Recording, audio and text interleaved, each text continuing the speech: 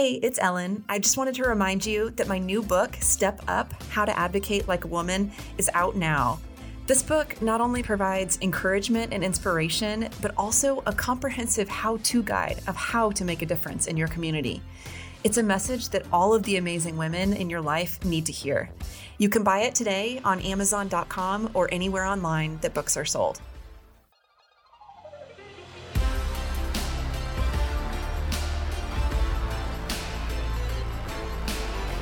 Welcome to Step Up, the podcast where we learn to advocate like a woman. I'm your host, Ellen Troxclair.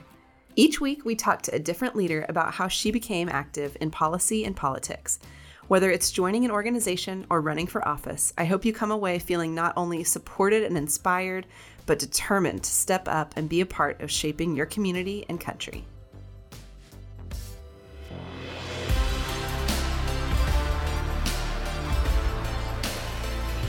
Hi, I'm Ellen Troxclair, your host of Step Up: How to Advocate Like a Woman. On this episode, we're going to talk with Tiffany Barfield. Tiffany is originally from Texas, but she's living in New York City to work for NAF. That is a college to career themed academy. They help high school students see the value of work through work-based learning opportunities and paid internships. And she also has a passion for advocating for the disabled. She sits on the board of the National Down Syndrome Society. So she's an advocate both in her professional and in her private life. And I'm so excited to learn more about how she got involved in policy and politics. Welcome, Tiffany. Thanks so much for having me, Ellen. I'm happy to be here. Yeah. So tell us how it all started for you. What was the kind of the first time? Well, you worked for the On the W campaign, right? Was that kind of your first entrance or introduction into policy and politics? So I would say I volunteered on the 2000 campaign, but connection to politics and policy certainly came much earlier in life. And that was through my parents and my grandparents. Uh-huh. They were always active in the civic community. I grew up in Pasadena, Texas. But moreover, I had a sister, Trina, who had partial trisomy 13. And Trina was severely developmentally delayed. She didn't walk, she didn't talk, and she lived in a baby bed in a nursing home until she was 21 years old. Oh my gosh. So my parents, who are my heroes even to this day, fought so hard for Trina and her rights. Trina had to be placed in a nursing home because she needed 24-hour care. My parents very much wanted to keep her at home, but knew that they couldn't. Trina lived in a private facility in Houston that was called Thomas Care Center. My parents were active. My father was president multiple times of the Parent Association. They testified here in Austin with the state legislature. And at one point, probably around when I was first or second grade, they were thinking about closing Thomas Care Center, and I was so upset and didn't know what to do. So had heard my parents talking at the time. They were meeting with Senator Chet Edwards. So I took it upon my first grade self to write a letter to Senator Edwards, and they never did close Trina's home, but I know that advocacy, and especially for those that can't advocate for themselves, my grandmother would always quote, "To much is given, much is expected." And I think today that resounds even more importantly, not so much given and monetarily, but given the voice and the opportunity to speak on behalf of others. I was an education major, so had completed my student teaching. And prior to getting my degree, I went to go visit my cousin who lived in Washington, D.C. And she was working for a senator. And when I went up there, I was like, holy cow, this is run by young people. Well, I like to run things. Oh. So let me give this a try. So January 14th, 2001, I had a one-way ticket to Washington, D.C. I'd found some housing, and I proceeded to pound the pavement and get my resume out there. And why I bleed maroon and so much believe in the Aggie Network, I got connected to a dear friend of this day, Michael Crane, and he passed my resume on to the White House, and they asked me to come in and volunteer for 2 days, and I did a good job, and the Office of Domestic Policy hired me as a staff assistant. Wow. So I spent an amazing 6 years in the administration of President Bush in a wide variety of roles, and it was the greatest experience. And many of the friends that I have are lifelong friends and lifelong mentors, and I carry the lessons and the attributes from being there on 9/11 to the many experiences that I had, but most of all the people. Wow. It's interesting that you mentioned the network, because that is such an important, it's one thing to go to college and it's one thing to have an internship, but it sounds like you and I both probably got our first jobs or our first internship. I mean, I got my first internship through a friend of a friend, who sent me an email from a chief of staff for a state representative. She was looking for an intern. And if I didn't have that personal connection, I never would have gotten that email, and I never would have gone in for an interview. And it was an unpaid internship that later turned into a whopping $400 a month. But I was I was so grateful to have it at the time. And that idea of building that network or offering students a network of people who can give them the connections to help give them that first job, I think is something that you can't even put a price tag on. I mean, it's one thing to give a kid a scholarship to go to college, but the network that they're going to build while they're at college, just like you said from A&M, that's priceless. Absolutely. And those kids might not otherwise have that opportunity. So you mentioned that you were working in the administration on 9/11. Mm-hmm. What was that like? It's crazy to think how many years ago it was. I'll never forget, I was actually filling in for Margaret Spelling's assistant that morning. Mm. And you see kind of an AP clip, and at that moment, they thought it was like a Cessna that had hit the World Trade Center. And I will never forget, I was on the second floor, and kind of further down there was the part of the national security team who was locked behind like this, door and magic code to get in. Mm-hmm. And they come flying out, and I was like, there is definitely a problem. And there was an associate director, Marisa Medrano Perez, who is a dear friend to this day, who was also an Aggie. And she said, we have to get out of here. And people started running, and we got into my car. We drove out to her apartment and picked up her little dog, Roni, and drove further out to Fredericksburg. And I think we checked into a Best Western or something. And then she got a call from Margaret. I got a call from John Bridgeland. We were expected back the next morning, and we drove in on September 12th, and the Pentagon was still on fire. We knew we had to be back because there was a greater purpose to serve. And I was just a lonely little staff assistant. About a week later, I'll never forget, I was sitting at my desk, and I see Margaret's name come across like my little personal line. And I was like, I was kind of terrified, like, what happened? And she was just like, Tiffany. And I was like, yes, ma'am. She was like, I want to check in on you. How are you doing? It's like, I'm okay, I'm handling, and they'd offered tons of support for, the young staffer is 23 years old. She said, well, I just want to let you know that if you're not okay and you want to go back to Texas, we'll help you and we'll find something for you. And to this day, almost 20 years later, in fact, when I see Margaret, I will never forget that. She was one of a very few that reported directly to the president, but she took time to check on me. And that was a testament to me about women and how you should lead, that wherever you are and whoever you report to, you should always check on those that might not directly report to you but are in your orbit. And that's how I want to lead. Yeah. So lots of things happened post 9/11, but those are the most vivid memories. And, it's just one of those. I'm forever thankful and forever grateful for the men and women that serve. My father served, and I think we don't do enough to appreciate them, especially when they're defending our freedoms. Yeah. Well, it's amazing that you lived through both of those, and are here today to tell the story. Yeah. So you said also something that was really interesting, which you went and visited a friend in D.C. as you were graduating or in college still, and saw that it was run by young people. Yes. Is it? Don't you think that regular people think that D.C. is, a bunch of really rich, powerful people who've been around a long time and who have, special credentials or have been born into it? Like, it is amazing, because the same is true at the Texas legislature. I haven't spent nearly as much time in D.C., but certainly Capitol staffers, the budgets aren't huge.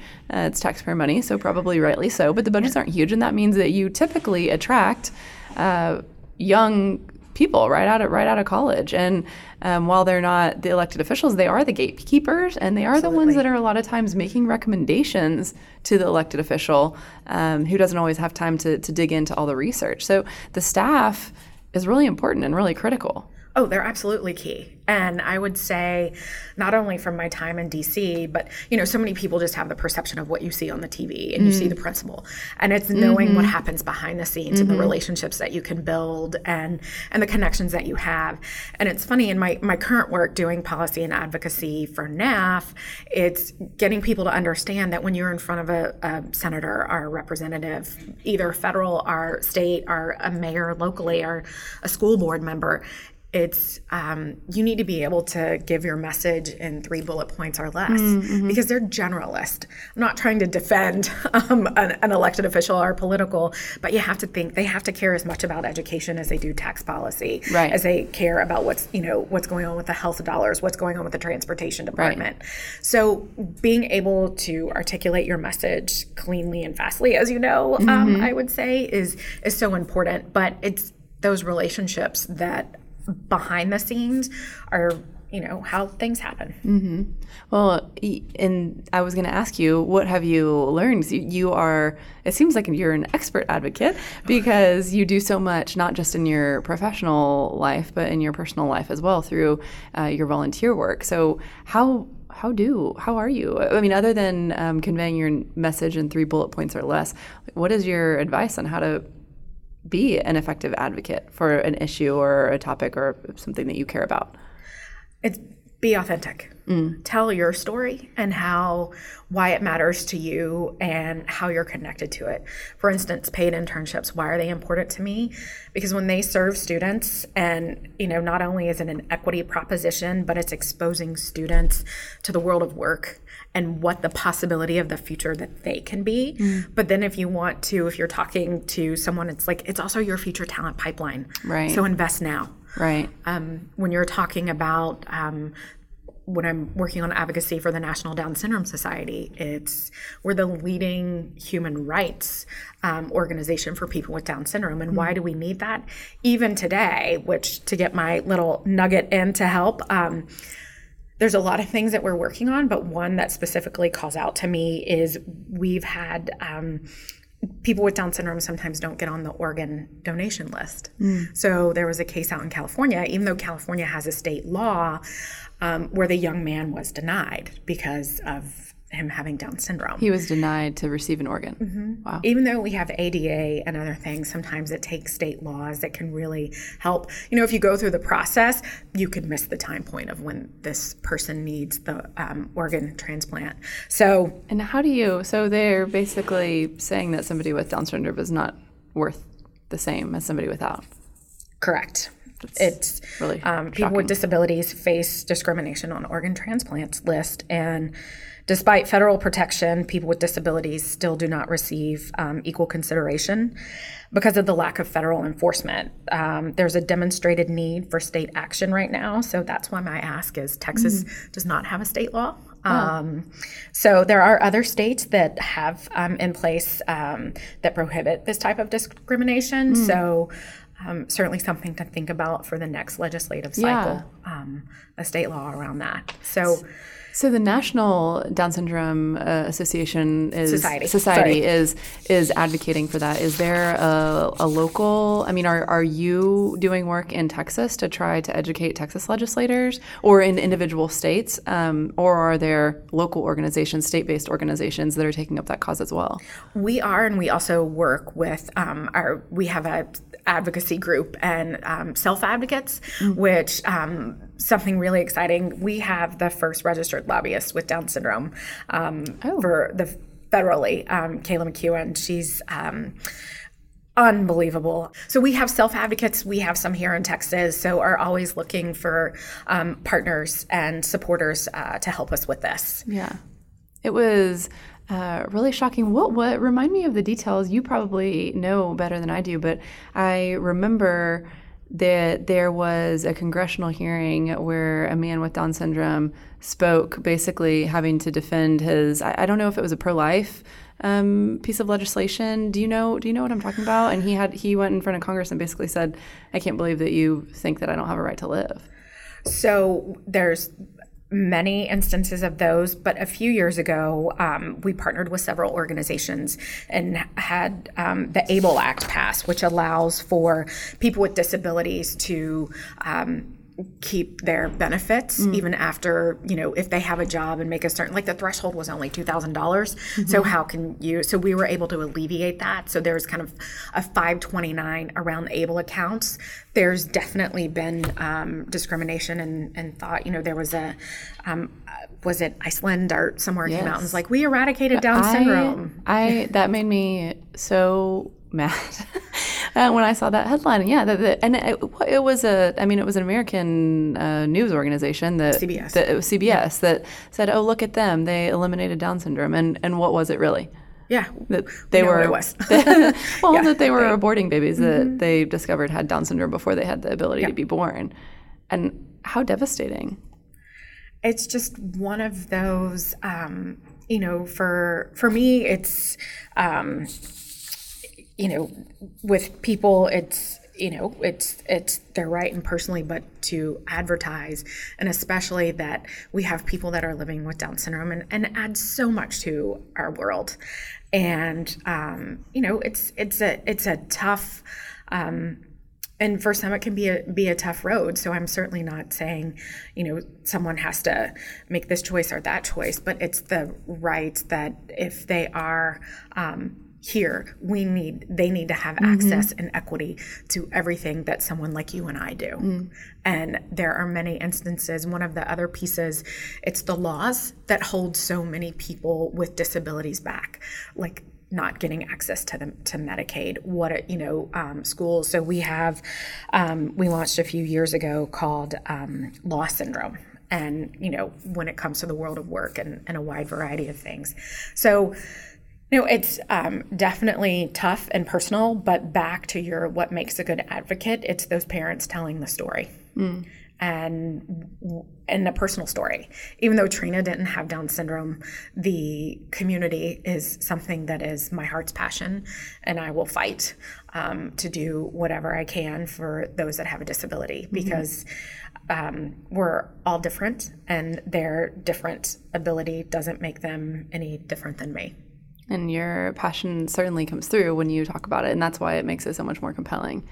So for someone who wants to find out more, for someone who that message resonated with and wants to get involved in disability advocacy, how do they learn more? Absolutely.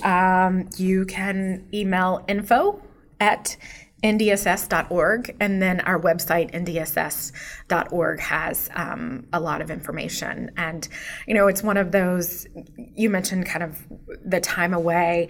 I have found ways we do a buddy walk in New York. My husband put together a Marshall program because we do it usually in September, which is high time for training if you're running the New York City Marathon. And most people run in Central Park because that's the best space to run in our little tiny island of Manhattan. So I've brought in friends that it's been great kind of to open their eyes because, there's many people out there that have never interacted with someone that has Down syndrome or a disability. And more important, I feel that when you do, you become a better human. Well, we appreciate the work that you're doing in D.C., but certainly hope that you will circle back to Texas sooner or later. I would love to. If someone wants to get in touch with you personally, is there a good way, either on social media or email or? Absolutely. I'm on Twitter at NYC Tiffany's with an S. Well, seems like you've adopted NYC. You're making me lose hope here. No. Well, thank you so much for educating us, not only about the National Down Syndrome Society, but also about the work that you're doing with NAF. Very, very grateful for what you do. You shared something earlier that I wanted you to say on the podcast. You were talking about how being invested. Being invested. Yeah, certainly. I guess I was asking about being an advocate both in your personal and professional life. And yeah, what did you say? So both a wide variety of volunteer organizations in addition to the National Down Syndrome Society, but working for a nonprofit. We all know when campaigns come, our donation season comes, and why it's so important to give. And I've always told folks, especially volunteering with the New York Junior League, why it's important in addition to your dues to give is because when you want to go out for funding and they see 100% of your members are committed, that's important to a donor. But also whenever you work for a part of an organization, I donate to NAF. I believe in NAF. I believe in its mission and what it does, just the same as I do with the National Down Syndrome Society, as well as Texas A&M University. I think it's just so important, and no dollar amount's too small or too big. I always love to say you either give your time, your talent, or your treasure. And if you can give all three, that's even better. Yeah, but if you don't have the time, or you don't have the, if you don't have one of the three, pick another one that you can do. And certainly giving some of your treasure to a cause that you care about, those dollars really go a long way. They're really important. Absolutely. For these nonprofits. Well, thank you so much, Tiffany. It was a pleasure talking to you, and look forward to seeing all the future good you do in all of your endeavors. Thanks, Ellen. This was fun. Do you have a story or a question you want answered? Send me a note at ellen@stepuppodcast.com. Also, give Step Up a rating and review in Apple Podcasts so we can reach and inspire more women. Don't forget to subscribe. I'm Ellen Troxclair. Thanks for listening. Now go advocate like a woman.